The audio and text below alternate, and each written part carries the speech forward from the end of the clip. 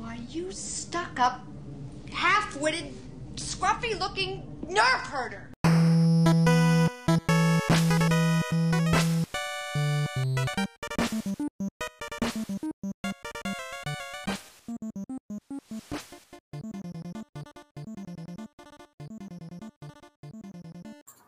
Hello, Herd, and welcome to our main show. It's a new Wednesday, which means we got a new thing to talk about, and we thank you for introducing us to your ears. They're lovely, and we are glad to deliver good Star Wars conversations to those lovely, lovely, lovely, lovely ears.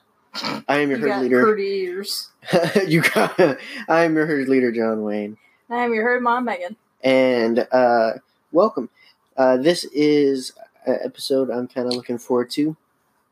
I look forward to all of our episodes because all of our episodes are awesome. And if you think otherwise, that's just your opinion, man.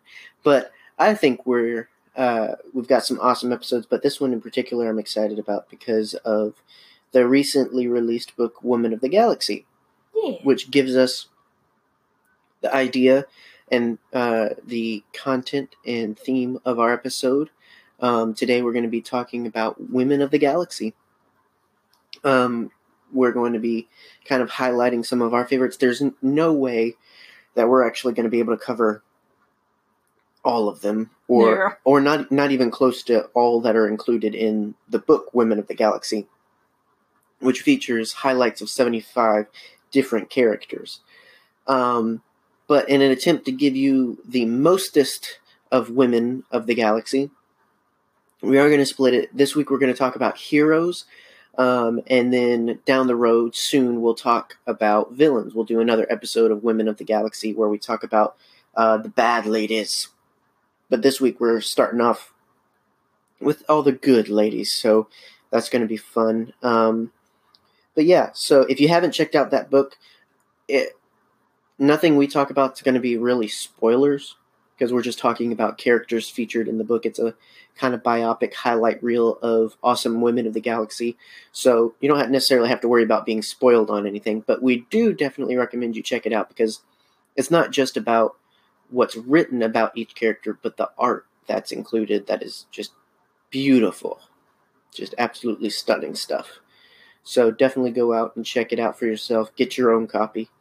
And yeah, just have it on your shelf. Yeah. But anyway, before we get into the main show, we're going to dive into some news and updates on Star Wars content, and then we'll check out the Women of the Galaxy. Yeah. Sound good? Sounds good to me. Gucci. You gonna? No. All right. So in gaming news this week, we have news regarding the upcoming Geonosis map for Battlefront. Yay! Yay! The content creators at I love that place. The content creators at EA have been listening to feedback regarding the levels and matches, and has done a lot to ensure that Geonosis will reflect this feedback. A major key in this is open combat stages. The best example of this is the Kessel extraction map that gradually opens the combat field as the goal is progressed. The final two stages of the Geonosis map will feature similar openness to optimize vehicular combat. Sound good to you? I like it. I especially like that they liken it to one of my favorite maps, which is the Kessel map.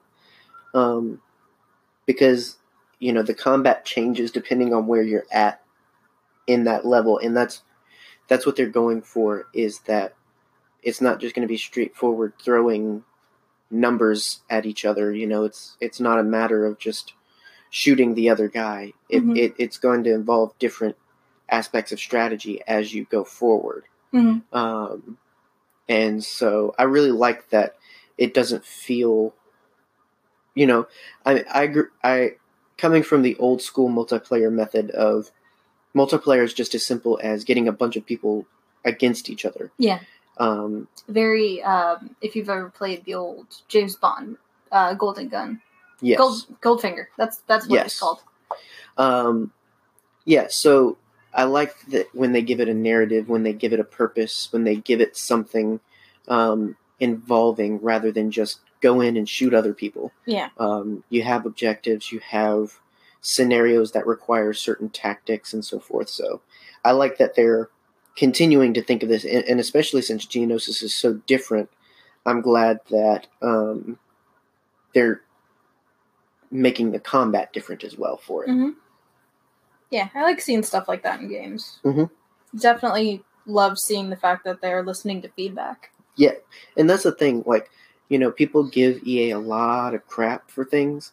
I mean, the game was not perfect when we got it, no, but have you ever seen developers work this hard and this openly with fans to find out what doesn't work and fix it and do, they're doing a lot. So, you could, that's why I always say, you could complain all day about what wasn't in the game or what didn't work, but the fact that they're listening so much and the communication line is so open, it's, I can't be mad at them for what doesn't work because they're working so hard to make things work. Oh, yeah. So I really appreciate that. Seeing that on such a large scale,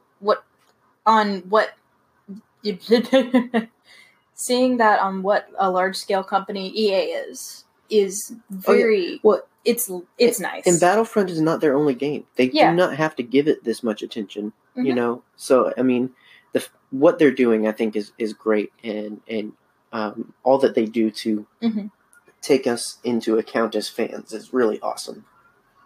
Yeah. All right. So, we also got some details on the various phases of the Geonosis map. Phase 1 will involve heavy infantry combat, as the clones will seek to reactivate a downed ATTE within the canyons and caves of Geonosis. Phase 2 will shift into vehicular combat, involving clones attacking and droids defending the troop transports on the map. Phase 3 gets interesting. The final phase involves the clone team capturing turbo lasers in order to take down the droid control ship. The clone team can only capture the points with ATTEs, and therefore are required to escort the walkers there in order to clear out any defending troops on the droid team. The best part is, this takes place in an area that has a simulated scale of over 200 meters. The wide space provides a real sense of large battle, and the ATTE required capture points force teamwork rather than individual gameplay. Already, this is kind of sounding like an episode of the Clone Wars. Exactly, and that's what they're going for. I appreciate that. I like that, because a big selling point when they first talked about Geonosis was how open it was going to be. And, when you go in and read the community transmission where they go into a lot more detail about this, they talk about, like, the droid team is going to be able to see the ATTEs coming towards them from a very long distance. So the idea of, just having to sit there and wait kind of thing, which you don't necessarily have to, but, the idea that you're just kind of sitting there waiting for the enemy to come to you, you can see them from a distance. It sounds really cool, and I appreciate that they're forcing teamwork, because so many multiplayer games are won on individual effort sometimes. Like, so much is about if one player just does really well at something or sneaks through somewhere, if one player just gets ballsy enough to jump into something, then the team wins. And it's all about the idea of ranking. You want to be number one. You want to be the best, not only out of the two teams, but on your team. Whereas with this, it's much more unifying, and I like that, because I think of, like, the multiplayer that I like most is the multiplayer that most simulates campaign storylines, And so this idea of working together for this sort of thing is something I could see working in a campaign for a single player. So it really sounds cool to me. Yeah. As far as the combat I can't words today. Apparently. I have the dumb. As far as combat goes, the final 2 phases of gameplay, reinforcements are no longer counted as troopers, but as ATTEs. meaning that dying as a trooper doesn't affect the gameplay, but losing an ATTE will. In addition, during the transition between Phase 2 and 3, a sandstorm will be triggered. The resident old lady sitting on her porch will say, I can feel it in my bones. It's coming. I don't think so. You better hurry, Annie. Yeah. How much do you think he hated being called Annie? Mm-hmm. It's a hard knock life for him. Yeah, I mean, it kind of is. Being a slave is not so fun. No, I'm gonna write an entire song, don't worry. Sure. And it will for a time greatly reduce visibility, as sandstorms are wont to do. To help the droid team oppose the advancing ATTEs, OG-9 homing spider droids will appear and are a great threat to ATTEs, preventing them from simply walking up to the turbo lasers and retaking them. Likewise, the droid team will have access to missile launchers, which will appear more often and are tweaked to be more helpful considering the scale of the map. Boy howdy. That is very involved. Yeah. Definitely taking into account all that they talk about in this community transmission, it really... Obviously, I'm excited for it, but it really makes it to where I have to see it work to know it works. Yeah. Kind of thing, where it sounds like a lot's going... Obviously, they test these things. Obviously, they work through these things at multiple points in the creation. You know, so I don't mean that, it's going to work. It's just... It really does sound like a lot going on, and so it's going to be... You know, they have an advantage when they test these things that you get a bunch of the creators together to play the game. Mm-hmm. You're wanting to work together. You know how this is supposed to be played. When you get a bunch of random, oh my gosh, Geonosis, I'm just going to go in and have fun and play. You know, when you get your average multiplayer fans on this, you know, this is why I appreciate that they're going to do a 5-day Geonosis only run, because probably going to take at least 3 days for a lot of people to really get it. And what's the date on that? That's the end of the month. Gotcha. It's the last weekend. It's from, I believe, November 28th to December 2nd.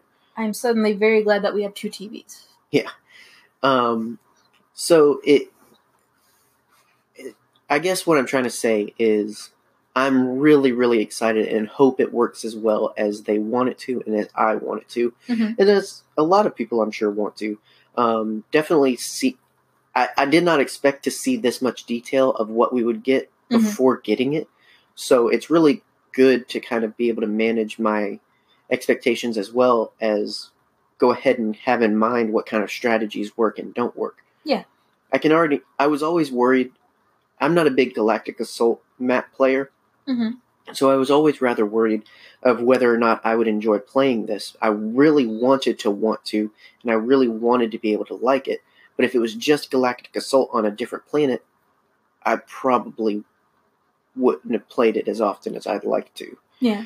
Knowing that it's not going to just be like any other Galactic Assault, knowing it's going to be a bit different, knowing it's going to be more involved, and it's going to be team-specific, I'm definitely more eager to play it because I feel like it's going to be something I'm going to enjoy playing when it comes up. Yeah. So, really cool. So you're very excited. I am. I do like that because the ATTEs are so central that they're not... sometimes with certain maps, things could win if we had enough time. But sometimes we lose the amount of troops that we need to continue playing before an objective can get reached. And, you could, in some cases you could chalk it up to the other team was just better, but in other times it's just a matter of we really just did not have the quantity to go after that kind of goal. So I like that they're taking that into account and featuring... It's less about losing or gaining troopers. It's more about the vehicles being the objective. In Phase 2 and 3, the objective is destroying ATTEs, which is much nicer because you don't necessarily worry about yourself or individuals as much as you worry about the ATTEs, which again requires you to work with your team. Mm-hmm. So I think that's the biggest thing I'm taking away from this that I like the most, is that it's forcing teamwork, which you shouldn't expect they would have to force you to work together. But again, everybody just kind of gets in and goes on their own journey. And yeah. I mean, there's still going to be those players that are going to leave the ATTA and go straight to the turbo lasers. But again, what they've done is you need the ATTE to capture the turbo lasers. Mm-hmm. So even if you sneak ahead and kill all the troops, you still can't capture it without the ATTE. Yeah. So I like that they've taken that into account, because it's a constant thing where it just, there's the one guy that just keeps going after the objective, or not so much the objective, but going after whatever they want, and leaving other people to the objective. And so I like this very much, because a big reason I'm not a big fan of Galactic Assault is the times when there's something to accomplish, and I feel like I'm the only one trying to get it done. Yeah, I get that. So, anyway, I could go on and on, but I mean, the underlying thing is that I'm excited, and I'm definitely appreciative of all the communication and all the open channels that there are with how fans have been able to communicate and give feedback to making this what it is. I mean, I really feel like Geonosis could have been a whole lot different if it weren't for feedback. So, it's really cool. Yay. Moving in to comic news. Mm-hmm. Yay. And if you hear some click-clacks, like this, for example. It's probably really annoying, but we won't know until after we record this, so I apologize if it was annoying. We are currently drinking eggnog out of Darth Vader mugs. Exclusive Darth Vader mugs that we got at Disney, our last trip, at the Star Wars dessert party. Yep. John has full dairy eggnog. I have non-dairy eggnog.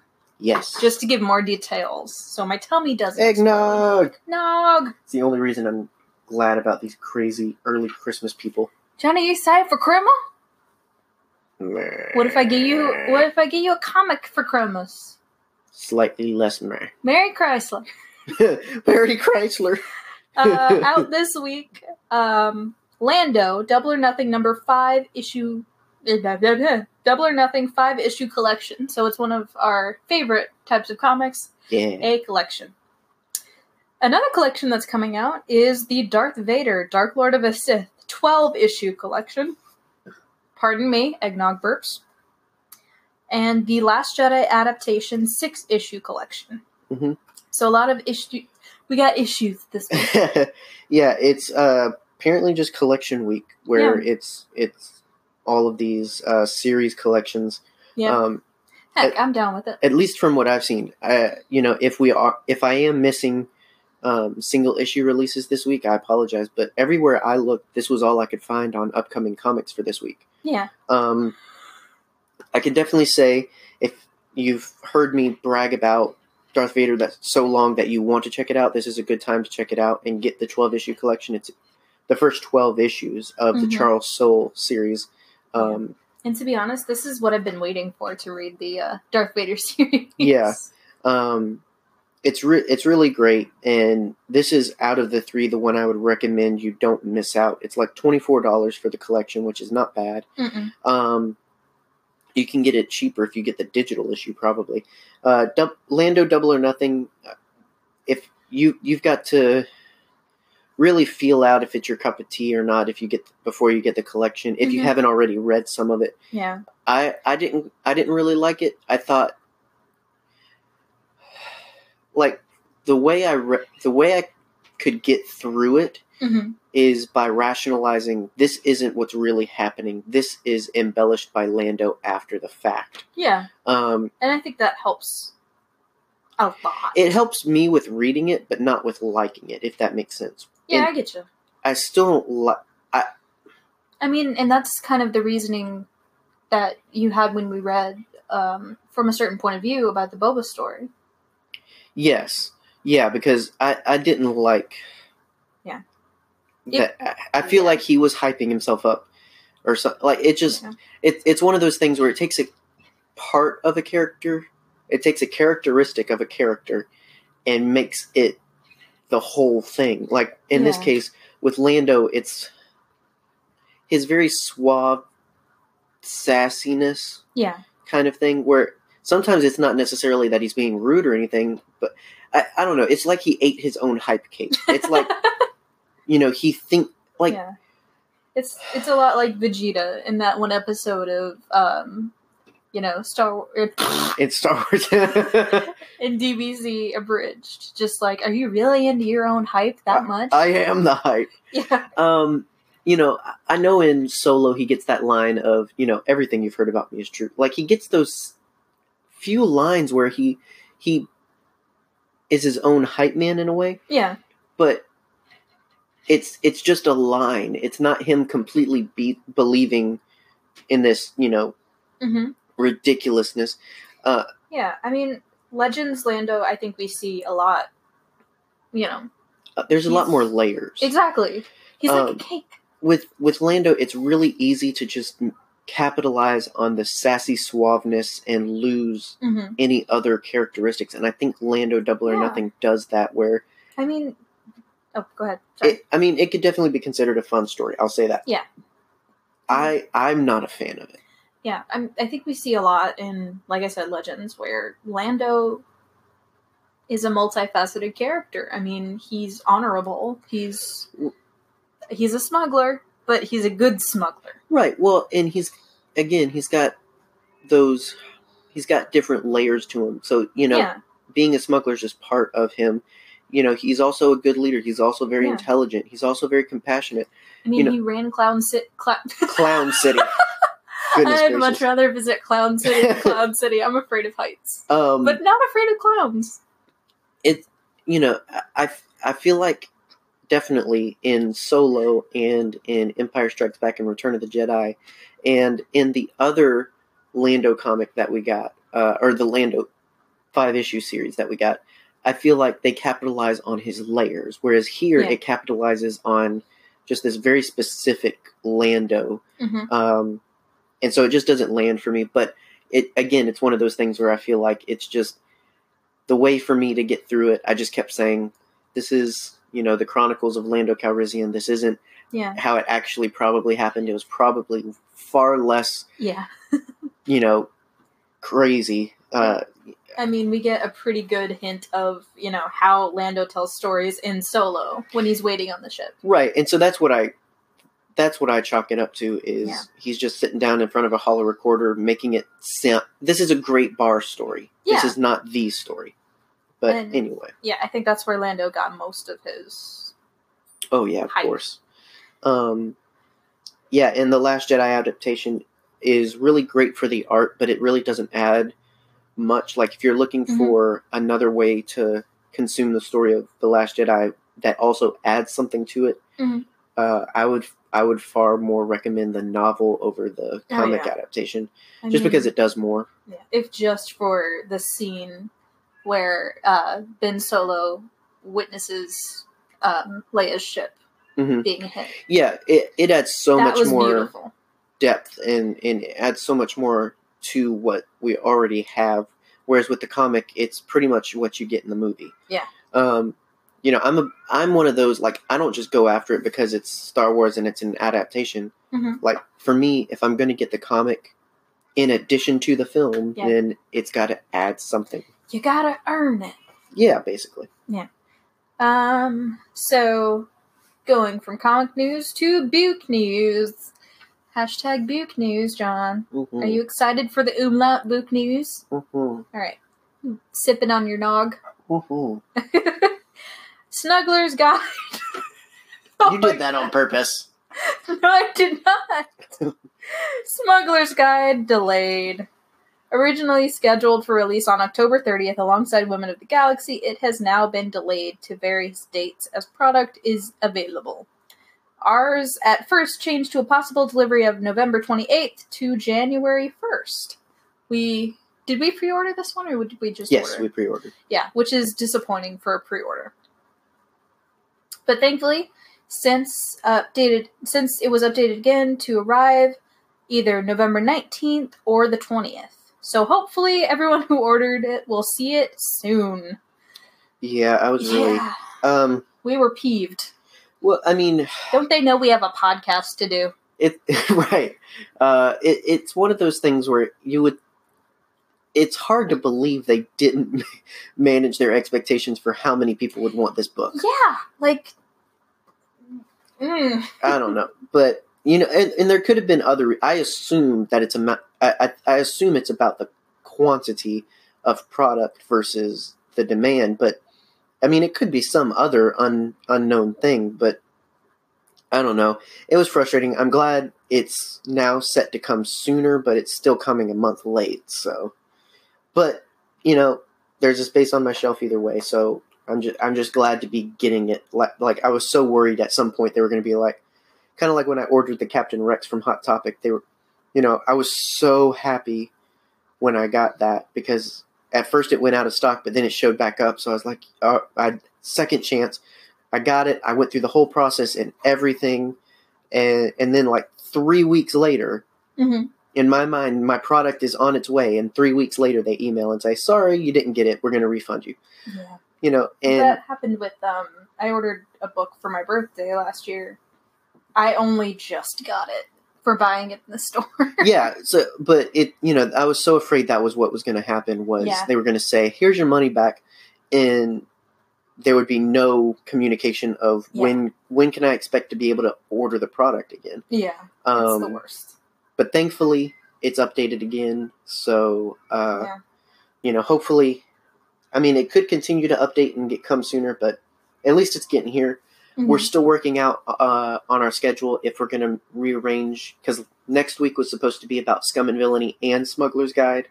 We're still working on whether or not we'll just do Scum and Villainy or so forth. There's some behind-the-scenes details of why we are considering rearranging it, but just look out for social media. You'll hear if we change things. Yeah. Look out for social media in general. Right, coming at you. It's coming up behind you. Gonna make you do the Chewbacca face. Okay, so there's the ad. Star Wars Droidography is out now. It was released yesterday, and finally, we are excited for it.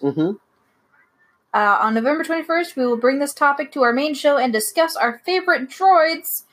I bet you can't guess. And any interesting details that came from the book. Yeah.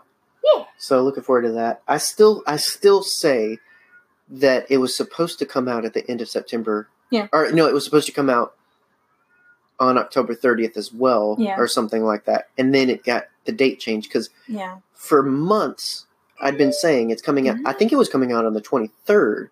And I'd been saying that for months, at least for a couple of months. And then all of a sudden, I check on it and it's coming out November 6th. So I don't know. Yet again, doesn't matter. We are getting the book, and we will have an episode about it. We don't have to wonder about when we're going to do that episode, so you can look forward to that. And if you hear a tiny cat behind a door, she's unhappy because she has been put behind a door. Yeah. If she sounds grumpy, she is. Yes, very.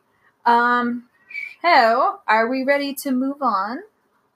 Yes. Dear sweet darling husband. Yes, Women of the Galaxy. Women of the Galaxy. All right. So, as mentioned this week, last week, we got Women of the Galaxy, which is a great book by Amy Ratcliffe, who does a lot of great stuff, and is also the co-host of Lattes with Leia over on the Coffee with Kenobi network of podcasts. So you can check her out there if you enjoy this book and enjoy and want to kind of connect yourself to more of what she does. She's just a great gal anyway. And so this was a very hyped up book and well worth it.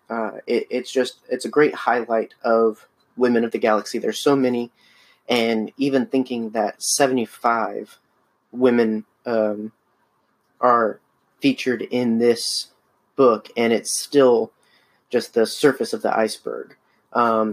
You know, and even we aren't going to be able to cover everything and everyone that we want to. Nope. But definitely great, and to be able to take a time to reflect on these characters. Some of us definitely do this more than just when a book is released, and we're constantly thinking about all the awesome women of the galaxy.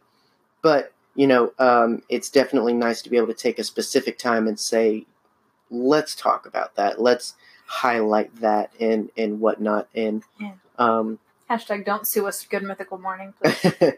Again, we're going to cover so many great characters. We're not going to get to everyone.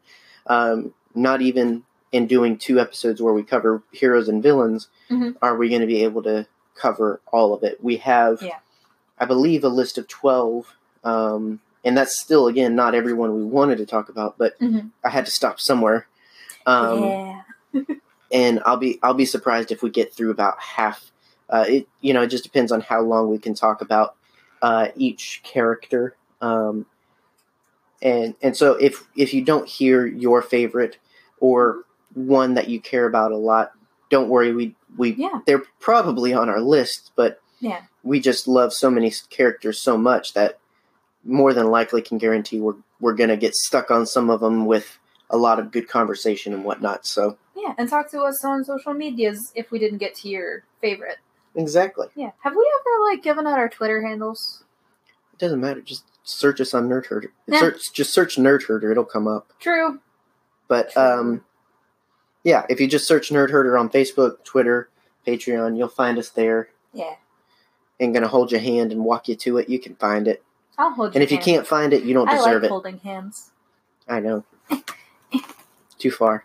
Give me your hand. Too far. Come on. I'm not reaching. Oh, come on. I love you. You are literally 3 feet away. Exactly. Too far. Oh, I love you, though. you're so lazy.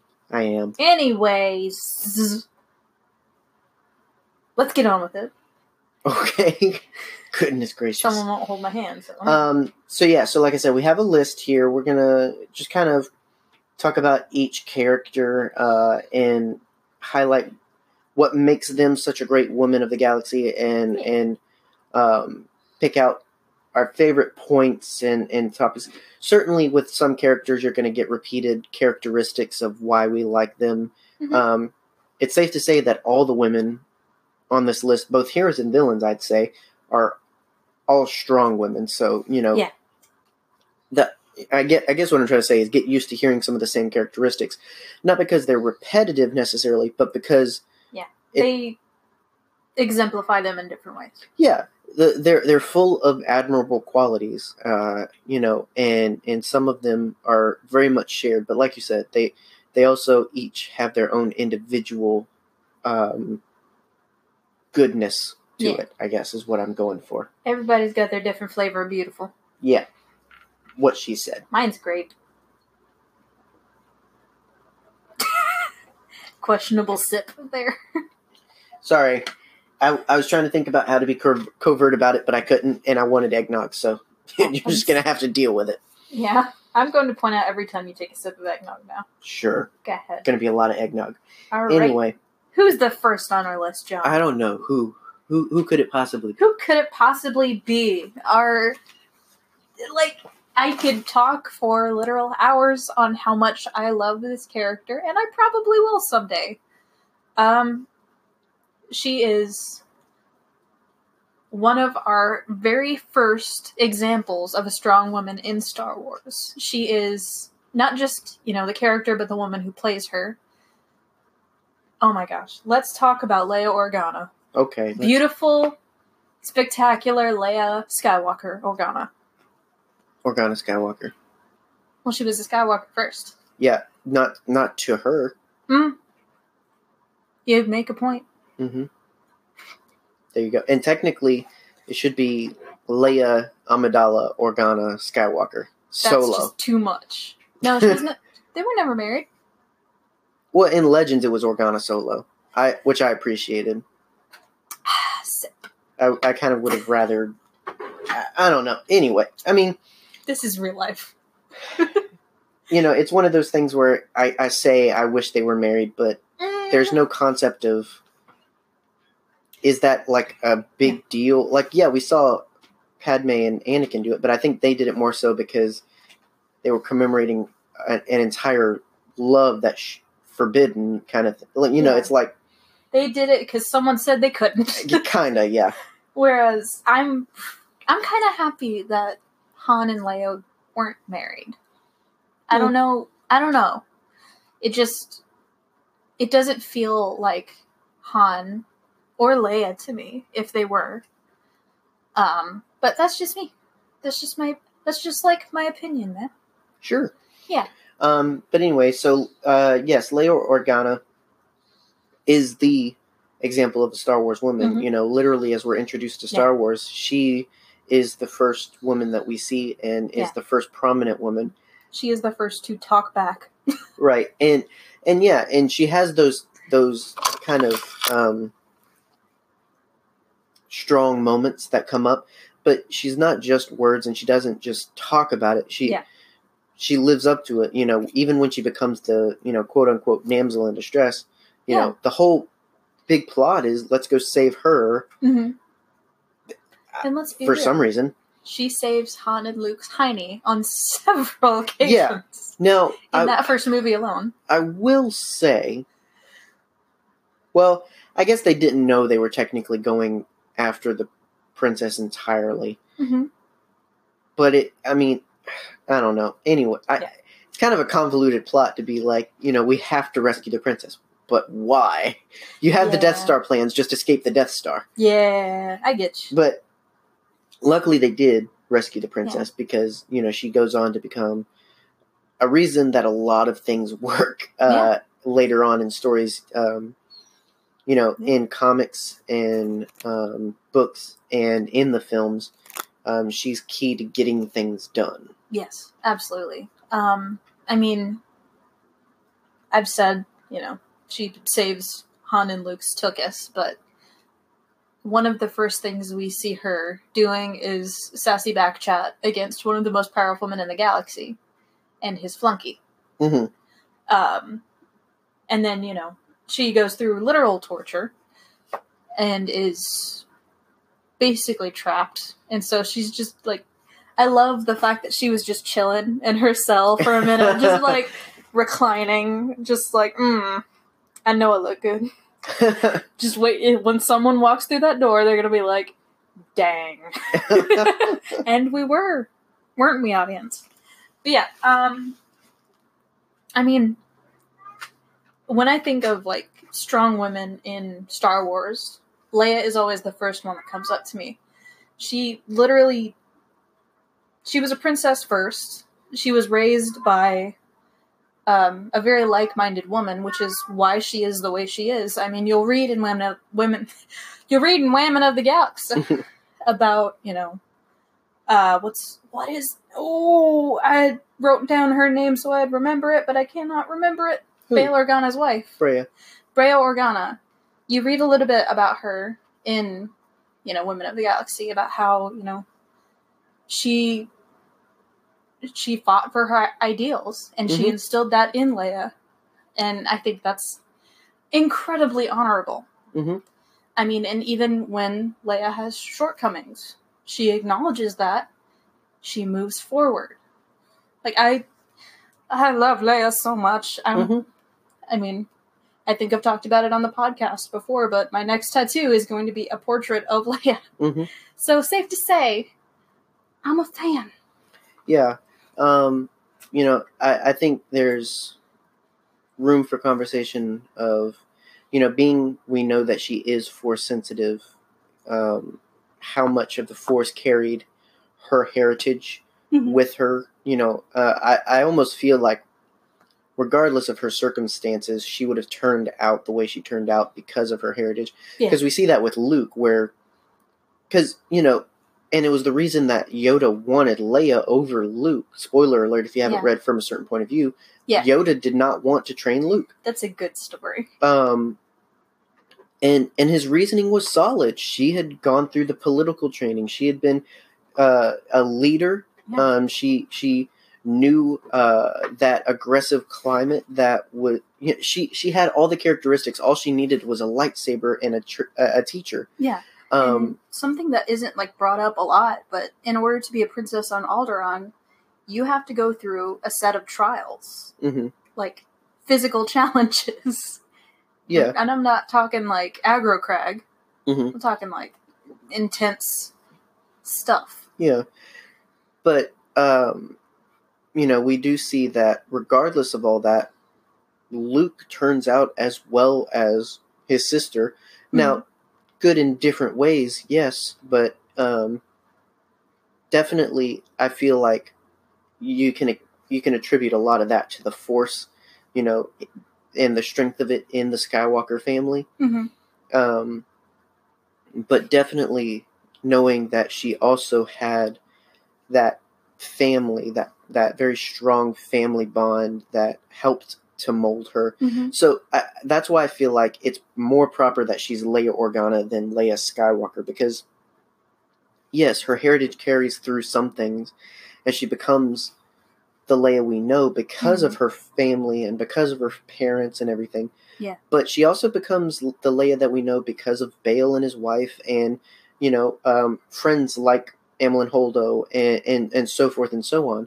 So it's really great to see what surrounds her as well. And I love stories where you highlight that, where it's not just about the great hero, but it's about what surrounds that hero and makes that hero. Because certainly Leia is a product of her heritage and her family and her situation and everything. Yeah. And she really does cover, you mentioned Princess, she covers a whole career of great leadership, strong leadership, going from Princess to leader of the rebellion, and then going to be senator, a founding member of the New Republic, being one of the people that gets to decide how the bricks lay in creating this new order. Yeah. Which, you could say is a big factor of why she and Han didn't work out and why Ben was very neglected in his childhood and everything. Nonetheless, she went after what she thought was important, which was providing freedom and hope and stability for other people while sacrificing her own, which is this almost tragic irony that she's constantly giving to others what she can't exactly have. Yeah. She wants to give others freedom and stability and happiness and the ability to live good, simple, uninterrupted lives, and yet she has a chaotic at-home life, Which is the case for a lot of people in power, I've noticed, is, they want to give others something that they don't perceive themselves having. Yeah. And then from there, obviously, to General of the Resistance as we know her now. Just all around awesome lady. Yeah, she's still into this sequel trilogy, remains that person that, regardless of what support she has, is going after what she thinks is right. And so there's definitely a lot of admirable qualities to Leia, and you mentioned a lot of it's attributed as well to Carrie Fisher, who brought her to life, who very much embodies, maybe a little bit more brashly, but she embodies those characteristics as well. She's a little bit more crass and colorful at times than Leia, but Carrie Fisher wasn't a senator or a princess. Yeah. But,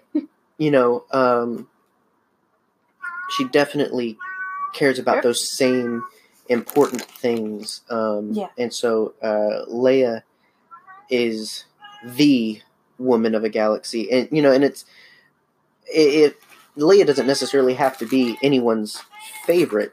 Yeah. You can have your own favorite of the women of the galaxy, but, you certainly have to attribute that Leia is the epitome of a woman of the galaxy. And arguably, you have to imagine that whenever they're looking at a female character in Star Wars, no matter what degree of their involvement or importance, I feel like the scale is, 0 to Leia.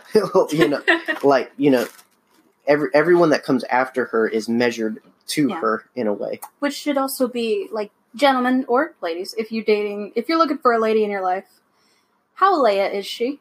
0 to Leia. How Leia is she? And arguably, you could say, and I'll leave it here, and then we can move on. But that's actually a realistic scale of, Leia's a very solid character.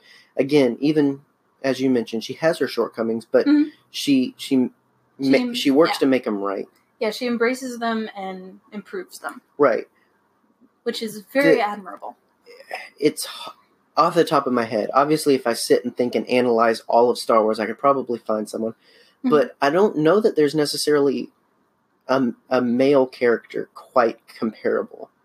I mean, again, I'm not trying to start, I'm not trying to make it any big deal, and I don't want any fiery comments because of it. Yes. I'm just saying, off the top of my head, I can instantly hear 0 to Leia and think of it as a good thing, whereas with a man, like 0 to Luke Skywalker, maybe, but... I just think of a whiny boy.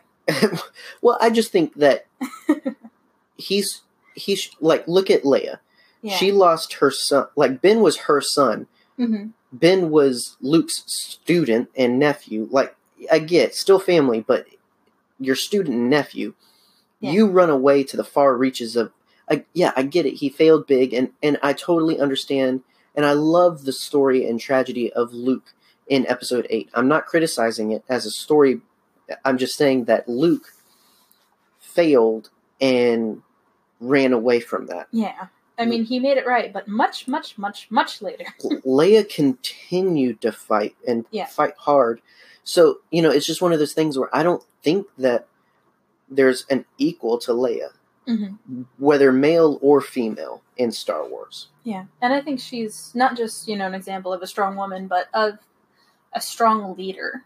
And, I'm just excited to introduce our kids to Star Wars one day, and Leia. Mm-hmm. Just be like, hey, how are you on the Leia scale, son? I need you to be more Leia today, sweetheart, son, please. Daughter. Lovely Go get child. Your buns. Go get your buns. Go get your buns and white dress.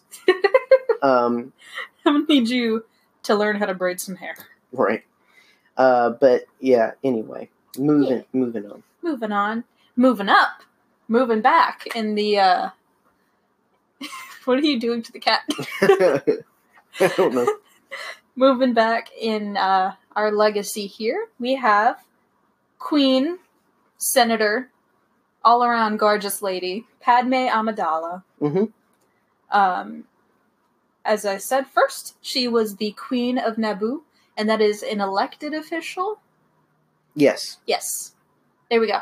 And she was the youngest queen to ever be elected. Yes. And that baffles me. Like, that's cool. But so tiny. She was 14? Yes, she was 14 in The Phantom Menace. Don't know how long she'd been in she was 8. queenship.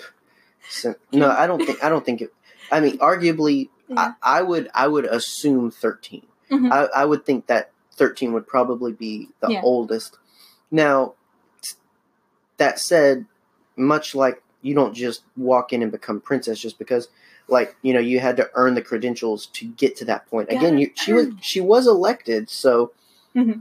And it's not like she was alone. She had a great team of advisors and all this other stuff. So, more than likely, she was groomed from a very young age to go to that. Because her father was involved in the Senate, so we know he probably had that in mind. Mm-hmm. Maybe not necessarily thinking it would actually happen, but he definitely probably thought, I want my daughter on the ballot. Yeah. And she got it, Yeah.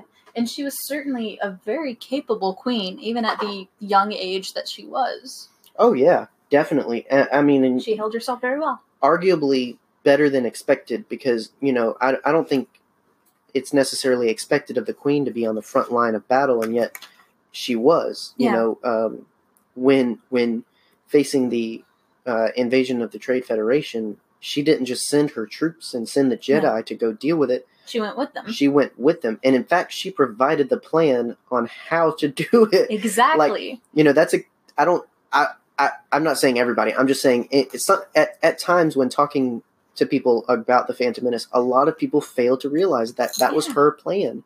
She helped. Now, Jar Jar, yes, did help come up with it, but she's the one that devised the idea of the ruse and multiple ruses at that. So, it goes to show. Not only did she have it, but more than likely, it was provided to, quality education. Yeah, and training leading up to becoming queen. Yeah, and as you said, being groomed from a young age, she was like crazy smart at 14. Mm-hmm. Incredible strategist. I haven't played enough Risk. She probably did. She probably won. Probably. I have never won a game of Risk, and I've never played tried. a game of Risk. It's not worth it. It lasts hours, and you just cry. Well, that's like Phase 10, too, though. Oh, I've never won a game of Phase 10. I never get past Phase 7, but... Yeah. But anyway. She probably could. She could probably kick all of our butts at Phase 10. I don't know if her quality extends to card games, but... I don't know. Card games are about strategy. Well, strategy and luck. Yeah, different strategy, though. Yeah. So, she was Queen of Naboo, and she served her however many years as its queen. Do you know? I don't know off the top of my head, but it wasn't very long after that she went on to become senator. It had been... Now, we'll hear more about this from the upcoming novel next spring, which I'm excited Queen's about. Shadow, that deals with the transition from queen to senator that she goes through. Mm-hmm. But yeah, she finished her term, and they wanted her to, she mentions in Attack of the Clones to Anakin, they wanted her to stay on and continue, which is just a testament to her leadership and her presence there. Mm-hmm. But I think definitely after The Phantom Menace, she was struck to think, yeah, being queen, I can do a lot, but in order to get serious change, I need to go to the heart. I need to go to the Senate. I need to represent more fully. Yeah. You can't put out a fire from inside of the house. Right. So she wanted to go deeper into the system to fix the system. Reference. Of course it was. Yeah. And for all intents and purposes, as we know, she was just as good a senator as she was a queen. Though, of course, it's hard to be a good senator and provide good change when the system's doomed to fail by its leadership. Very effective negotiator. Yeah. I think she learned that from Anakin. Or at least Obi-Wan. Well, no, I think in general I think, again, that's something she probably gathered from being groomed to become queen. And when, as she says in Attack of the Clones, aggressive negotiation, she is adept in that as well of, when words fail, shoot somebody. She has the actions. And can, pick a lock like nobody's business. Mm-hmm. We see that in Attack of the Clones. We see that in Clone Wars. Girlfriend can do some stuff. Yeah, do not give her a paperclip. Do not give her a paperclip or a hair clip or anything like that. Just, keep her away from small objects. So, yeah, I'm a big fan of Padme as a character. And I think she gets what I would like highlighted more of Leia. With her, we get far more of that political realm. Yeah. Whereas with Leia, we get a lot more of that general and, rebel leader. We barely scratch the surface on her as a senator and as part of the New Republic. But again, it's one of those things where she just follows so greatly in her mother's footsteps. She's a very, a lot of people could say she gets the aggression from Anakin, but Padme was a very skilled and effective warrior, both in the physical sense and in the more political sense. You know, she was a strong woman, definitely. Yeah, there's a gorgeous piece of art that I'm going to order at some point. It's Leia sitting down at a vanity, looking in the mirror, and on the other side of the mirror is Padme. And when I first saw it at Disney, I just, like, audibly gasped to the point where you thought that something was wrong. As I tend to do when you gasp about things. Listen, I'm very excited about most things. Clearly. Yeah. Yeah, and so, like mother, like daughter, I think is the best way to put it. Awesome as Hereditary. Clearly. All right. So, moving on. Or do we want to talk about, what else happened in Attack of the Clones? What else happened in Attack of the Clones? Some intense Jedi smooches.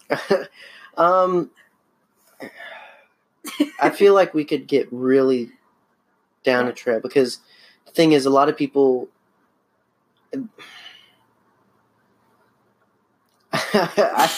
It's one of those. I feel like it needs so much more than we could probably give it. Yeah. I will say. We'll do like a family counseling episode where we talk about all of the issues of the Skywalker family. We'll have to give it more time than can be given in this episode, but I will say that. On the surface, as without going into big detail, I like the love story of Anakin and Padme. Not necessarily saying that I like the portrayal and scenes of it in Attack of the Clones. I'm not saying that either. But what I am saying is that their relationship I love, and it being a part of the tragedy of both characters, it is why I think it works for me, is because you know where it's going regardless. And there's elements of it in its conception that lead to its failing as well. Yeah. So, it's one of those things, like, it's much bigger than just a simple, what do you think? But, it's much more than a simple 3-word answer. Because you're not just analyzing Padme, but you're analyzing Anakin. Yeah. You're looking at both of them. I think the Clone Wars does well to give them much more of a relationship rather than just feelings. Yeah. And that's... And I'll say again, the Clone Wars has very much changed my opinion on a lot of stuff that the prequels kind of failed me on. Like, I love the relationship of Anakin and Padme in the Clone Wars. I wasn't crazy about it in Attack of the Clones. I thought it was kind of cheesy. Right. Well, and it's one of those things where, Attack of the Clones is one end of the scale and Revenge of the Sith is the other. Yeah. So you're getting the very beginnings and the very ends, and if that's all you take it as and don't get any of the meat in the middle, then it feels very stark. And it's the same thing of Anakin. Anakin's character in episode 2 and 3 are two very stark characters. Yeah. And their portrayals are very different. And it's because it's two very different points in Anakin's life. So definitely involving the Clone Wars in your watching not only of the events of the story, but of specific characters, in this case Padme and Anakin, it adds so much more to it, definitely. Yeah. But speaking of Clone Wars. Yeah. Speaking of Clone Wars, one of my favorite characters now of the Clone Wars and of Star Wars in general, Ahsoka Tano. Yeah. That was a good sip. Ahsoka is the Padawan of Luke Skywalker. Who? Luke. Anakin Skywalker. There you go. My brain did a dumb.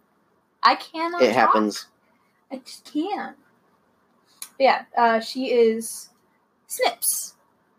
She's a lot of fun. I like her a lot. Yeah, there's a lot of people, and I was one in a way, that really didn't take to Ahsoka at first. For me, it was more so, I was more caught off guard of the concept of Anakin having a Padawan during the Clone Wars. It felt like a storyline very much created for a kid's show. Mm-hmm. And I was more interested in figuring out how the heck that works with the story that we know. Yeah. By the time we reach it in Revenge of the Sith. Yeah. Me, meanwhile, I see a cute character and I'm like, yep. Pretty much. Mine. Yeah. So for me, from the story elements of it, I was a little held back from liking Ahsoka as early as I probably could have. Yeah. I definitely had to come around, and it took episodes where it was very Ahsoka centric, and it dealt with her growth for me to really know her, and to see that she's far more layered than just simply the Padawan for the cartoon show. Yeah. You know, she goes beyond just being part of a story that would make a good episode or two, and is really her own strong female character. Yeah. And is definitely now one of the most iconic and fan favorite characters. Oh yeah. And to top it all off, real heckin' precious. Yeah. You know, it's really great to see her grow throughout the series of the Clone Wars, and surprisingly on into Rebels. I had no idea that would be the case. I really did not expect to see her after the Clone Wars. I'm very glad for what we got of her after the Clone Wars, because both the Ahsoka novel and her appearances in Rebels show her at her most. It shows her at her highest quality, I think, and definitely the most characteristic of a. She's probably the most pure Jedi, pure and fresh. During that period, I would say. Definitely, Luke does it better. Only because that's the story. He didn't have the training. Right. The story for Luke is that he's the son. He's the one who can redeem and save his father and all this other stuff. You know, so of course he reaches a level Ahsoka couldn't reach, but definitely Ahsoka is an example of what a Jedi should be in a lot of ways. And I think that's a part of why, you know, her ending in the Clone Wars was her ending, because what she found to be the Jedi Order under all the layers and through all the war is not the Jedi Order she wanted to be a part of. And, you know, and so in a way of separating herself from the Order, she became more Jedi-like, I think. Yeah. And unfortunately, we can't get as much into that as I'd love to, because it's coming up on the Clone Wars. It's very, very far away. Yeah. A few months. Yeah, a few months. But yeah, I mean, you know, the thing is, and it's what's great about revisiting. I mean, I don't need anything else to let me know how much I like Ahsoka. Yeah. But certainly watching the Clone Wars with you and seeing you grow into that more beyond just she's cute and precious, but yeah. As a solid character, you know. Yeah, she's cool. It's really nice. It's great, and that's how Star Wars continues to grow and remain relevant, is by the sharing of Star Wars. You know, parents fall in love with it anew because of introducing it to their kids, or introducing it, you know, friend to friend or partner to partner. Yeah. You know, these things where you get to share this thing you love and fall in love with it as someone else does. That's how Star Wars continues to grow and stay strong, I think. Yeah. Come to think of it, it's a good thing that we like this show, because we're probably going to be showing it several generations. Yeah. Yep. I mean, we're going to have to watch it all the way through now, and then, of course, watch it all through when we have kids. Well, and it's one thing I'm very glad for is, you know, there was a time when it was just a matter of, if I want to show Star Wars to my kids, I'm thinking about the movies. But now, luckily, I can there's shows I can show them. Yeah. You know, Clone Wars, Rebels, the Lego shows. There's so much for Resistance. You know, there's so much for a young generation that I didn't have as a kid. When I was a kid, I had Star Wars. You know, and even the books, there wasn't necessarily a large separation between young reader and just general Star Wars reader. You know, Star Wars content was what you got, and you could get something as varying as an Ewok story or Death Troopers. Yeah. So, you know, it's this interesting thing where our kids are going to have a lot more Star Wars tailored to them than we had growing up. Yeah. When I was your age, we had the prequels, and we were thankful. Exactly. We were just glad to have Star Wars, which arguably is a very good thing. Yeah, we had to walk to Star Wars backwards uphill with no shoes on. So, but anyway. Line. But that's not Women of the Galaxy. We're talking about other things. So Ahsoka goes into later in life, as you mentioned in Rebels, she becomes the rebel informant and also a rebel recruiter. There's a theory out there that she recruited Cassian Andor. Yeah, I don't think so much she recruited as she was involved in training because, you know, they both share fulcrum. Yeah. So I feel like she might have had a hand in helping him become the spy boy that we know him to be. I mean, it could have been. It's interesting to think about for sure. I think as chiseled and rough as Cassian was, she had a part in training him, but maybe not in recruiting him. I feel like he's got a very different story there. And boy howdy, is he chiseled and rough. Mm-hmm.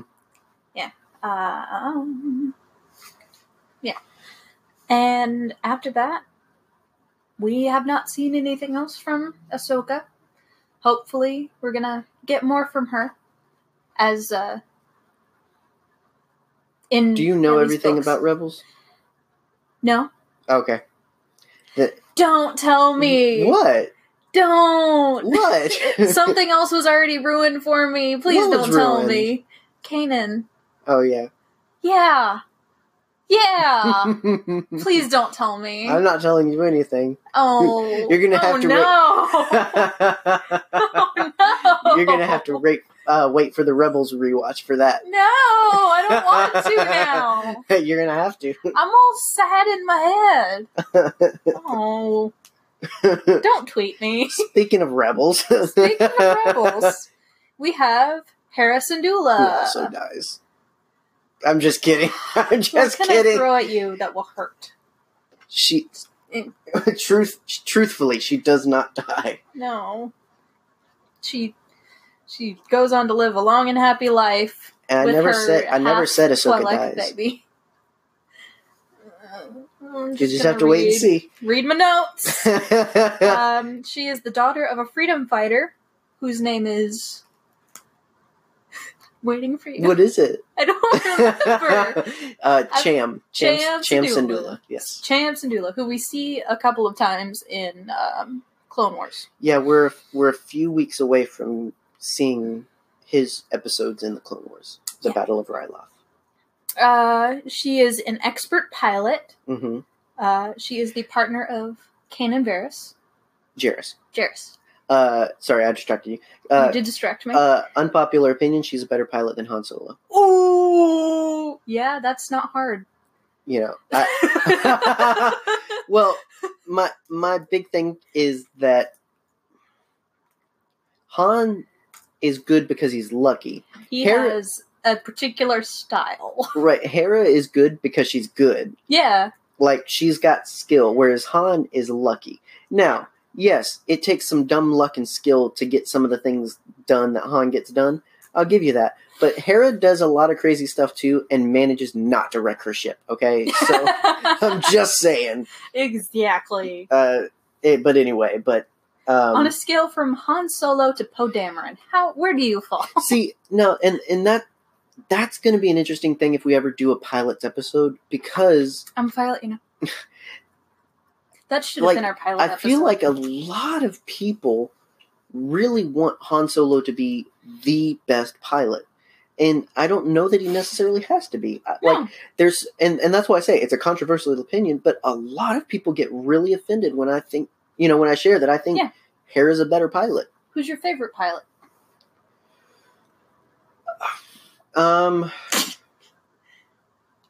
Honestly, off the top of my head, it probably has to be Hera. If I'm just taking it at, like, the thing is, one of Hera's greatest qualities is that she's a pilot. Mm-hmm. There's a lot of people that are really good pilots, but that's part of them. That's not their thing. Hera's thing is piloting the Ghost. Arguably, yes, Han's more of a smuggler than a pilot, but he has to pilot what he's smuggling. So, I don't know. It's just one of those things where it's like, I don't feel like Han has to be the best. Just because he says he's the best and because, his reputation is out there. I think, honestly, Poe's proven he is quite the heckin' pilot. Mm-hmm. But so has, oh my gosh, how did his name just leave my brain? Snap Wexley, sorry. Yeah. Who is a complete side character. Also, his mom is in this book. Mm-hmm. I thought that was precious. Wait, Snap Wexley's or... Snaps. Oh, okay. Yeah. Oh, really? Cool. Yeah, she gets a whole blurb. Yeah, because Poe's mom shows up alongside Luke in the Shattered Empire stories and stuff. And so but sad. My point being, there's a lot... and this is even still off track, but there's a lot of great pilots out there. Han does not have to be the best. Yeah. In my opinion, Hera is the best. Without, again, going back and completely analyzing all of Star Wars canon, off the top of my head, I would say I think Hera's both one of my favorite pilots and the best pilot. Mm-hmm. Just a great character. I love Hera Syndulla. I love the Ghost crew as a whole, and it's going to be fun when we finally do get into Rebels episodes and whatnot. But that whole family unit, her being the mother of it especially, is... I think that's why it's hard for me to compare Clone Wars to Rebels. A lot of people want to say, which do you like better, or which did it better, or which is best. Mm-hmm. It's really difficult because they both are going for different things. The family unit vibe of Rebels and what it's trying to accomplish with that, and with the very small conflict, fighting for what you can when you can, and it's very different than the open conflict of the Clone Wars and Jedi running around everywhere and all this other stuff. So I love both, and I think if I had to sit down and make a list, the number one thing for Rebels would always be the Ghost family. And a big part of that is Hera. Definitely Kanan, obviously, as well. But, because it's the running joke that Kanan and Hera are the mom and dad of the group. Mm-hmm. But they really, really are. They really are. And the strongest of the two, I would say, in that family vibe is Hera. Yeah. I'm sad now. Oh, yeah. It was like going through the research for this and, kind of just reading over the lives of the various characters that we were getting for here. Going through Hera, like I went down this whole Rebels like rabbit trail and everything, and reading up on her and Kanan and all this other. It didn't help that we're going to talk about Kanan's Jedi Master. Hopefully, if we have time. But all of it served to like. It's that couple you want to work so much. Like, you want it to happen, and you want them to be happy and successful. Yeah. And so, but there's sacrifice of that. Again, going kind of back to what Leia, Leia gives so that others could have that. Mm-hmm. And very much Kanan and Hera are that kind of couple that they make sacrifices for others to be able to have what they can't. And arguably not much of a better love story in Star Wars other than Kanan and Hera. I'd be hard-pressed to find another couple that's worked so well and is so well done and just has me on the edge of my seat constantly just, wishing the best for them. Yeah. Like, So, yeah, and I think that's what I used to rank Han and Leia as my favorite Star Wars couple. mm-hmm. They've been usurped. Yeah. Hayden. Is that their couple name? No, it'd be Heenan. Kara. Oh my goodness, Hera and Kanan are definitely goals. They're Yes. both great, amazing characters brought to life by great, amazing people and actors. Yeah. And it's hard to talk about Hera without talking about her and Kanan because their relationship is so central to both characters and the story in which they appear. Mm-hmm. You know, but I'm not tacking Kanan onto her to say she can't be her own great character. It's just they're so great together. It's hard to separate them and think of them as not a unit. But I love Hera, and I love, it's something we didn't mention with Ahsoka is just her being non-human. I love that she's different. I love that she's an alien. She's a Twi'lek, which is very old school, but also very recognizable and relatable alien character. Mm-hmm. And so I enjoy that she's representative of someone like she's not the princess hero that we come to know. She's not political. She's not some politician or senator. She's not the typical ideal of what a female lead character should probably be for a lot of people. But I think that's what makes her so great, and that's what's so great about so many of these female characters is that they don't represent any one type. Mm-hmm.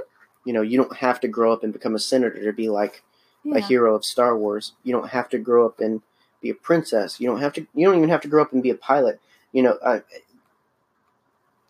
It's about the choices that you make and the things that you do.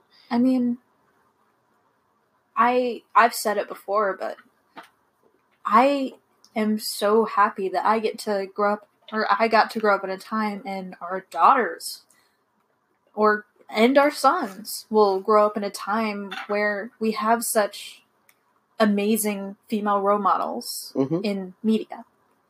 And Star Wars is a fantastic example of that. Mm-hmm. Like, showing our daughters that you don't have to be a princess, you don't have to be a pilot, but you can be both if you want to be. Mm-hmm. Yeah. I'm just gonna step off my high horse onto my apple box. Definitely. Yeah, I think that's the great thing of books like this and focuses like this where, it's great to be able to say, yeah, Women of the Galaxy are awesome, and a lot of them are involved in heavy-hitting ways of being generals and princesses and politicians and all this. But some are pilots, some are, pirates, some are unlikely participants, Yeah, there's snugglers, there's smugglers, there's pilots, there's goddesses, there's just, Yeah, it all comes down to, the choices you make and what you choose to represent and fight for. Yeah. Or, you want a strong and complex and wonderful female character? That's just Star Wars. Yeah, I want to be able to say that. Like, not that I can't. Yeah. I just mean, like, I'm glad that I can say, if you want a strong female character, regardless of what position she holds, but just because of her values, watch Star Wars. Yeah. Look at anything Star Wars, and you'll see that. Mm-hmm.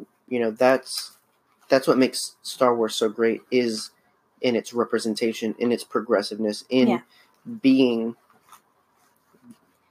It's that story that anyone can come to, man, woman, child, adult, whatever, and also whatever you're doing in life, you can come to it and find a place in it and love it and find your representation. Mm-hmm. Yeah, and that's fantastic that we live in a time where we get to have that. Mm-hmm. And share that. Yeah, and we have time for maybe a couple more. How much time we got? What are we doing? We got 9 minutes-ish. So we got yeah, we got off on a different track. So Goodness let's do a lightning round. How about that? Eh. Let's just talk about a couple more. Okay. So we got Ray. Yes. Yeah. I wasn't sure what we were waiting on. Yeah. Okay. I was waiting on you. Yeah, hard pressed not to be able to mention Ray being the most. Okay, I won't say what I was going to say. Being a recent, not the most recent, recent. Being a recent. A recent and a fantastic. I do love that the role that's previously been held by Anakin and Luke Skywalker in the central character to the trilogy has been taken by a woman now. I appreciate that. Well, being taken maybe is a little too aggressive for what I'm intending. Being passed on. Seeing a woman in that role and seeing such a great actress like Daisy Ridley, and portray such an amazing character, and it's a character arc and a hero's journey that we've definitely seen in Luke and seen in Anakin, but seeing it in a whole new way, not just because she's a woman, but just seeing it because of Rey as a character. Yeah. I think that's so great. I love Rey's journey so far. I'm really interested to see where it goes. I love that she represents, kind of jumping off of what we were talking about with Hera. I love that she represents that it doesn't matter where you come from, who your parents were, what your, environment looks like. No one's a nobody. You can achieve greatness. You can be the hero. You can do something good and important. Yeah, your past doesn't mean anything for your future, basically. Right. Yeah, because, you could argue, well, Luke kind of taught us that. Yeah, but then he found out that his father was a very prolific and renowned Jedi. Yeah. So, yeah, Luke grew up thinking he was coming from humble, nothing beginnings, and technically he kind of did growing up on Tatooine, but at the same time, he also actually didn't come from nothing. Yeah. He didn't actually come from nobody parents. Rey did. Yeah. Or at least as of now, that's what her story is, and I hope it stays that way. Yeah. Because again, that's what the story represents, that Rey's parents don't have to be anybody important. Yeah. They don't have to be Skywalkers or Kenobis. She is literally building herself. Right. And that's an important story that I think gets lost in a lot of Star Wars, because you have to have that name. You have to be a Skywalker. And she proves, no, you don't. You just have to represent what that name represents. Yeah. You can be an honorary Skywalker by your values and morals, I think. Yeah. And our last beautiful woman of the galaxy is one that I really wanted to get to, so I'm willing to skip over a couple to get to her. Okay. The beautiful, the wonderful, the strong and fantastic Rose Tico. Okay. I was like, which one are you going for? Which one? I thought you were going to go for Holdo, but... Well, also Holdo. I love her too, but we don't have time. Rose Tico is awesome. Mm-hmm. She's like... As soon as I saw her on screen, I was like, oh my gosh. She's so precious. I want to make her so tiny and then put her in my pocket and just travel around with her in my pocket. She's so cute. She is. But not only that, she's awesome. Mm-hmm. Very... Ugh. I can't even.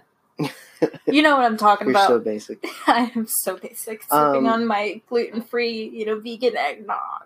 I love what Rose represents, and I love the challenge that she gives to the idea of you've got to fight for everything. Yeah. And turning it to, it's not about fighting for what you love, it's about protecting what you love. Yeah. Because if you constantly go in with the idea of fighting and destroying the other side, you can lose what you love along the way. I mean, we done been seeing that. Exactly. So, the idea that Rose presents of, it's not about fighting for what you hate, but saving what you love. Yeah. I love that mantra, and it's very much a, choose not only your battles, but choose how you battle. Yeah. Which is a great lesson we get from Kanan in Rebels. Of it's not always about the Jedi winning; it's about how a Jedi chooses to win. And it's a very important lesson for our day and age. Yeah, and I think we get some very, steadfast ideals when with the character of Rose. Mm-hmm. She's tough. She's, I love her so much. Yeah. Like, she's willing to fight for what she believes in, but fight, like you said, for what she loves. Mm-hmm. I mean, the first time we see her, she had just lost her sister. Right. That probably just absolutely destroys everything that you've been fighting for. Mm-hmm. Except for, Well, I think arguably that's why she makes that shift in her idea of why she's in this resistance. Mm-hmm. Is this idea of, like, I'm tired of losing things. Yeah. I don't want to just fight and win. I want to fight so that I can enjoy these things I'm fighting for. Mm-hmm. It's very easy to get so caught up in the idea of fighting for something that you forget that you're fighting for something. And that you want that something to make it with you to the other side. Mm-hmm. So, and that was kind of the idea of our Monday motivation this Monday. Don't lose what you're fighting for in the process of fighting for it. But yeah, obviously we didn't get to everyone. We also had Shmi Skywalker, Admiral Holdo, we had Jyn, Ursa, we had Enfys Nest, Depa Billaba, Shakti, Sabine Wren, Duchess Satine, Kira, Mon Mothma. We had a long list, and as I mentioned, I knew we wouldn't get through everything, get through everyone. Mm-hmm. I mean, if we could just do Women of the Galaxy episodes for the next few months, we would probably get through everything. Oh, son, we would. But we have so many other great things to discuss on the show. We're definitely looking forward to covering villains on our next episode. But let us know who your favorite Woman of the Galaxy is. Did we talk about yours? Mm-hmm. If not, let us know, and let us know why you love them so much. Yeah. So yeah, hit us up on the Twitters for that. Tweet at us. All right. Having to reluctantly leave that conversation, moving which ahead. We will come back to. Yeah. Safe to say, we'll have Women of the Galaxy content peppered throughout the entirety of the Nerd Herder cast. Yeah, and that was just like scratching the surface, as we said. Oh my goodness, you're not lying. I mean, I never lie. When we set an hour mark for ourselves, it's kind of hard to fit anything completely in that. But hopefully you enjoyed what we were able to cover. We're definitely looking forward to it. It's going to be interesting with the villains one, because I think we could have a lot of conversations there as well over some women. So anyway, but moving on to Q's and A's. We like to end our main show now with Q&A. We're still working to get consistent Q's for us to A. But and for you. Yeah, well, yeah, we have our Twitter question, our social media questions. We put them on Facebook and Twitter. But as far as Q&As from the audience, still looking for lots of those. So if you have anything Star Wars related that you'd like to ask, get our opinions of, or get our input on, whatever it may be, feel free to add us on Twitter or hit us up on Facebook with that at any point, and your Q will be A'd on next week's show. Stop doing that. Well, it's a Q&A, Megan. Anyway. All right. So our Q for Twitter this week was, who is a woman of Star Wars that has always meant a lot to you and why? Mm-hmm. And we got some really good answers. A lot of very some repetitive, which just goes to show how awesome this particular character is. Yes. I am Bellin. I'm going to EM. Yeah, they've got a very cute what's it called? Icon You know what that icon is? I don't remember. It's Star Command. Yes. Let's Buzz Lightyear Star Command. She was the cute alien girl. Oh, yes. Snap, dog. There you go. And they answered Ahsoka Tano. I've always related to her so much. I see this journey of mine reflected in hers. It's hard to explain, but she's meant a lot to me for so many years and has been this sort of reflection in my life. Mm-hmm. And that's really sweet. Yeah, and that's that sort of representation that's so great. And, you know, that's the thing to consider. While someone may not be your favorite character, it doesn't mean that that character is not important or meaningful to someone else. Mm-hmm. A lot of people could talk trash about Ahsoka, but, you know, if you don't like her, you don't like her. That's that. But this is just one of a few examples that we see that she is meaningful and important and value to some people. Yeah. Because, you know, and this is a whole different side trail, but I won't stay on it too long, but it's one of those things when you think about it, if you trash a character you don't like that someone else does like and finds representation in, you're not only insulting that character, but now you're insulting that person's story in which they feel that character reflects. Yeah. So it's just one of those things. I'm not telling you how to live your life, but I'm saying be mindful. Yeah. You know, because it goes to so many layers of how your words could affect not only the actor, but the creator of those characters and the people that identify with that character. Because it's one of those things of, well, if you think Ahsoka's trash, does that mean my story's trash because I feel so related to Ahsoka? Mm-hmm. You know, just be careful of your words. Yeah, it just makes this community and this fandom that we love exclusive, and nobody wants that. Mm-hmm. We want to be an inclusive family and herd together. Definitely. And Echo CT 1409, very awesome clone trooper there. Mm-hmm. They also answer Ahsoka. She is such a strong female character and demonstrated a great determination throughout the show. Mm-hmm. Which I agree. Definitely. Rebecca, beautiful Rebecca, hi. She replied, Leia, of course. She is the epitome of what doesn't kill you makes you stronger. We should all be as strong as Leia. Which could go on for hours and hours about Leia, but we kind of did. Yeah. Yeah, so... Of course she gets the most attention. John, what's your answer, boy? You have one more. That's me.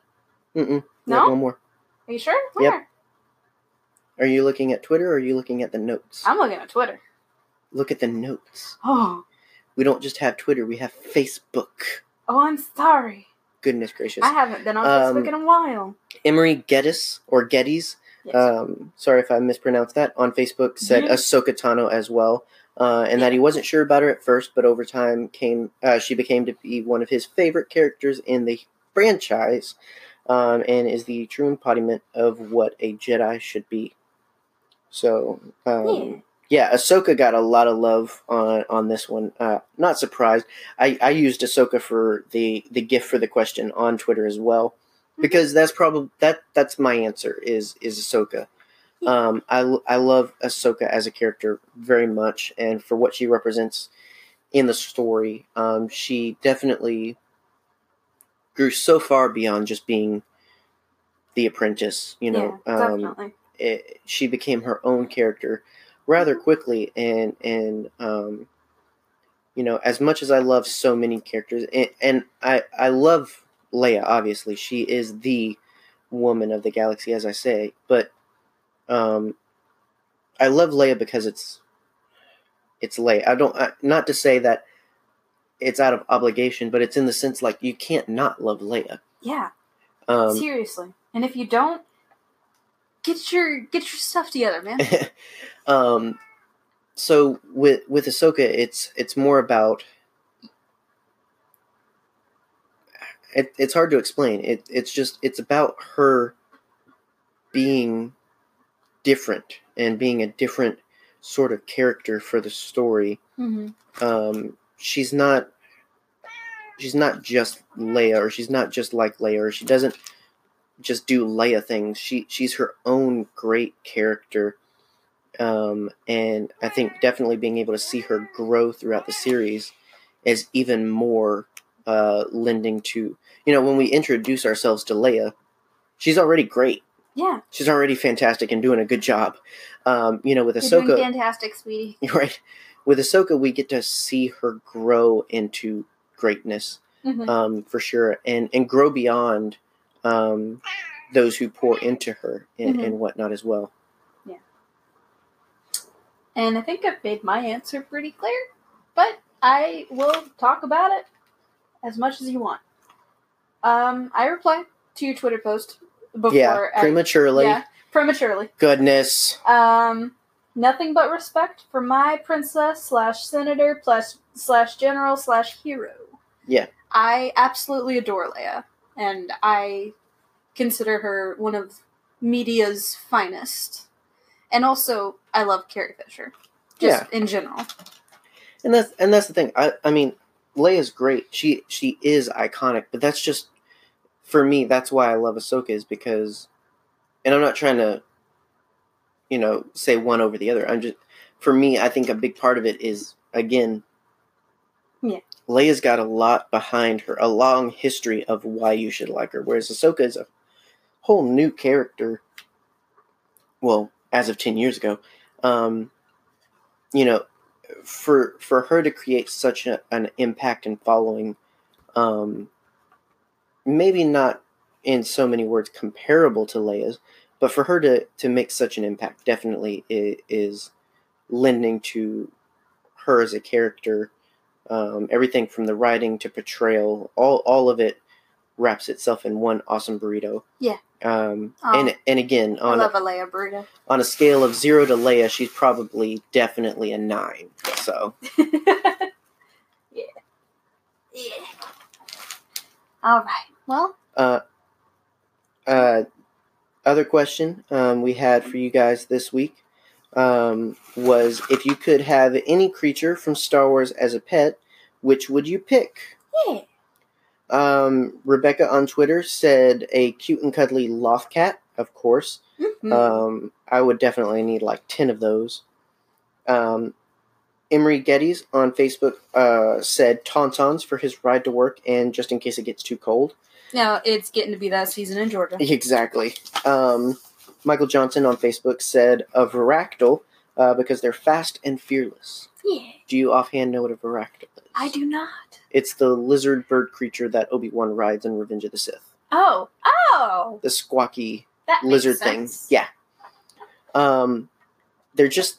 I replied because, like, when I think of Varactyls, I think, like, they're lizard bird puppies. Yeah. They're like... They're just all... I would love one. I'll just put it that way. They're awesome. Yeah, they're pretty cool. And then Rural Farm Boy on Twitter said a herd of moonyaks, more for their meat than for their company. Wow. So not really the pet type. No. And more of the cattle and steak type, but whatever floats your boat. Can I get in on that action? Can we do like an Omaha Steaks kind of situation where you send me... I'm pretty sure they're not from Omaha. Well, yeah, but it's the only meat delivery company that I can think of offhand. Wait, they deliver meat? Omaha Steaks delivering meat, yes. Have you never heard? Yeah. Interesting. Yeah. We had a friend who used to send us Omaha Steaks every so often. Mm-hmm. They're delicious. They're huge. At least they were when I was a kid. Well, you were a tiny child, so I was everyth's big. I looked like a stick with ears when I was a child. With a very bright... I looked like a match when I was a child. Because you're a redhead. Exactly. That's funny. I had a rough childhood. I mean, it's interesting. I mean, they're far more cattle-like than banthas are, so they could probably make some good steak, I guess. I'd imagine, like, banthas would have the most tender meat, because they're very slow-moving. I feel like under all that fluff, they're more like elephants than cattle, though. Have you ever had elephant meat? No, have you? How do you know?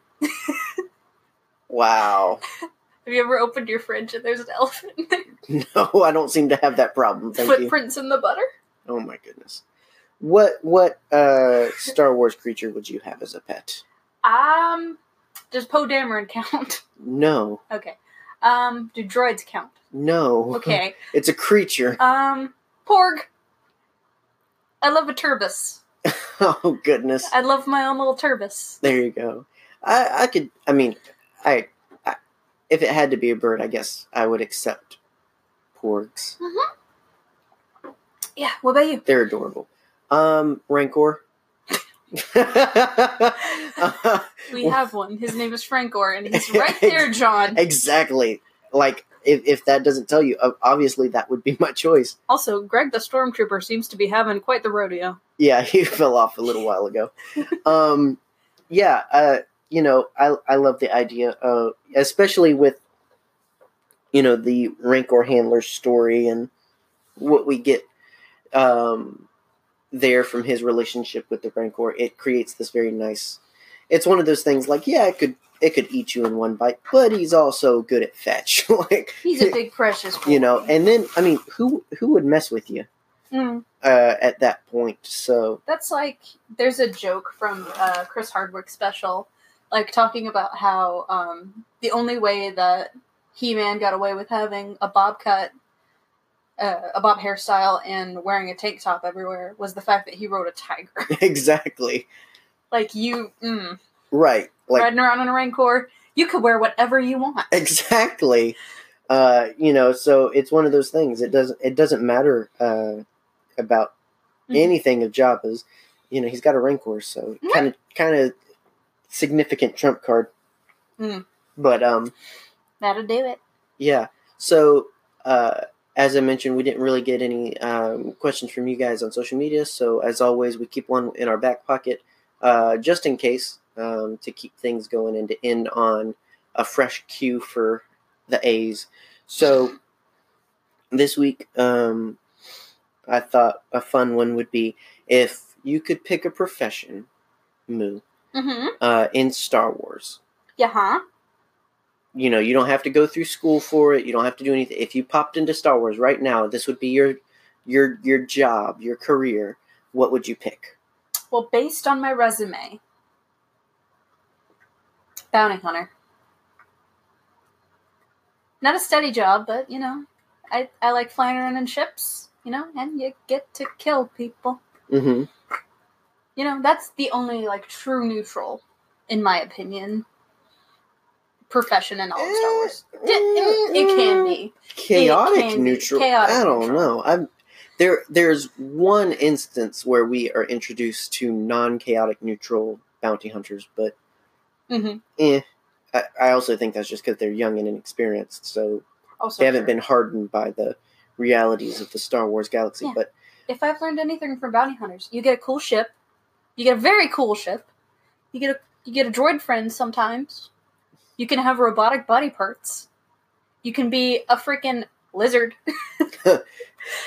Ain't nobody care. Come as you are, be a lizard, that kind of thing.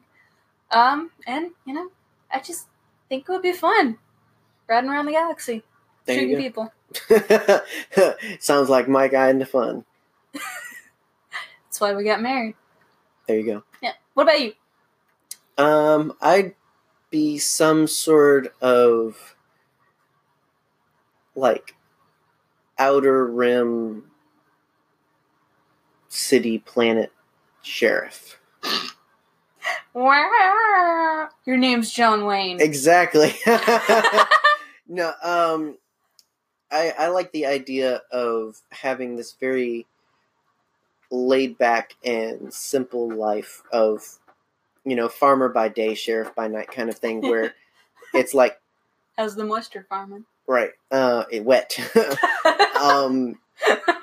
Where it's like, you're not cool because you go around the galaxy and do anything, but you're cool because you protect people and, just the idea of just protecting the small little town and, just being a total BA in that sense, but also just in the downtime, farming. I wouldn't be on a desert planet. I wouldn't do anything like that, but Would you like? It'd have to be somewhere pretty. Would you wear spurs on your space boots? No, but I'd have a jetpack. Chick-clang, chick-clang. Like, I mean, you know, in the sense of, there's a story very similar to this in Aftermath where someone uses Boba's armor for its fear factor representation.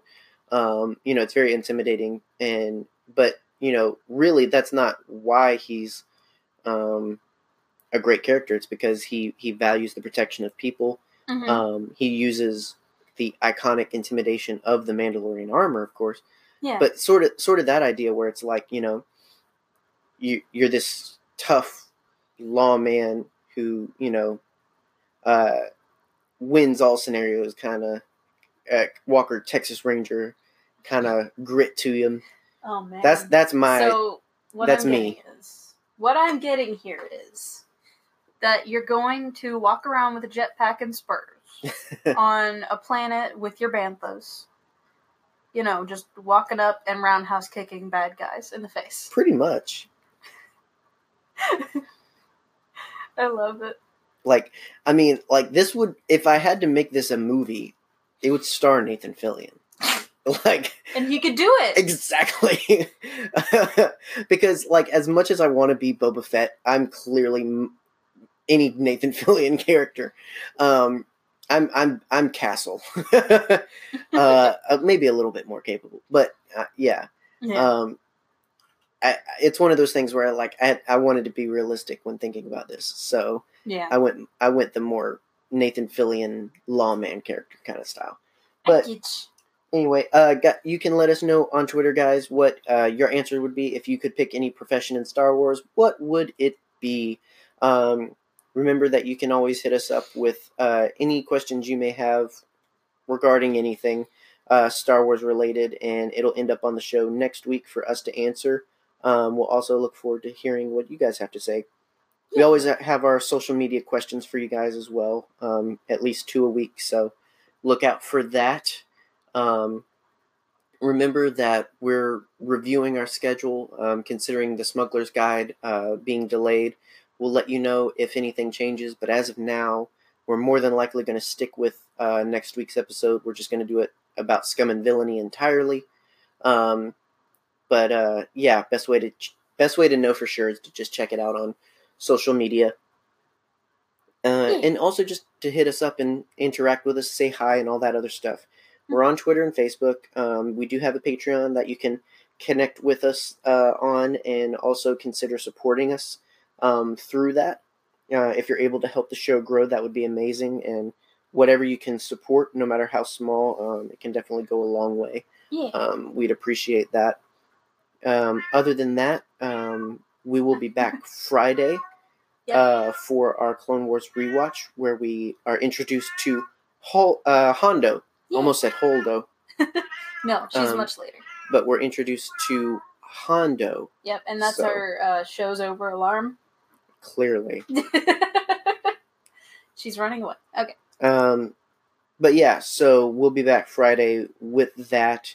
Other than that, just have a great day, guys. Have a good time.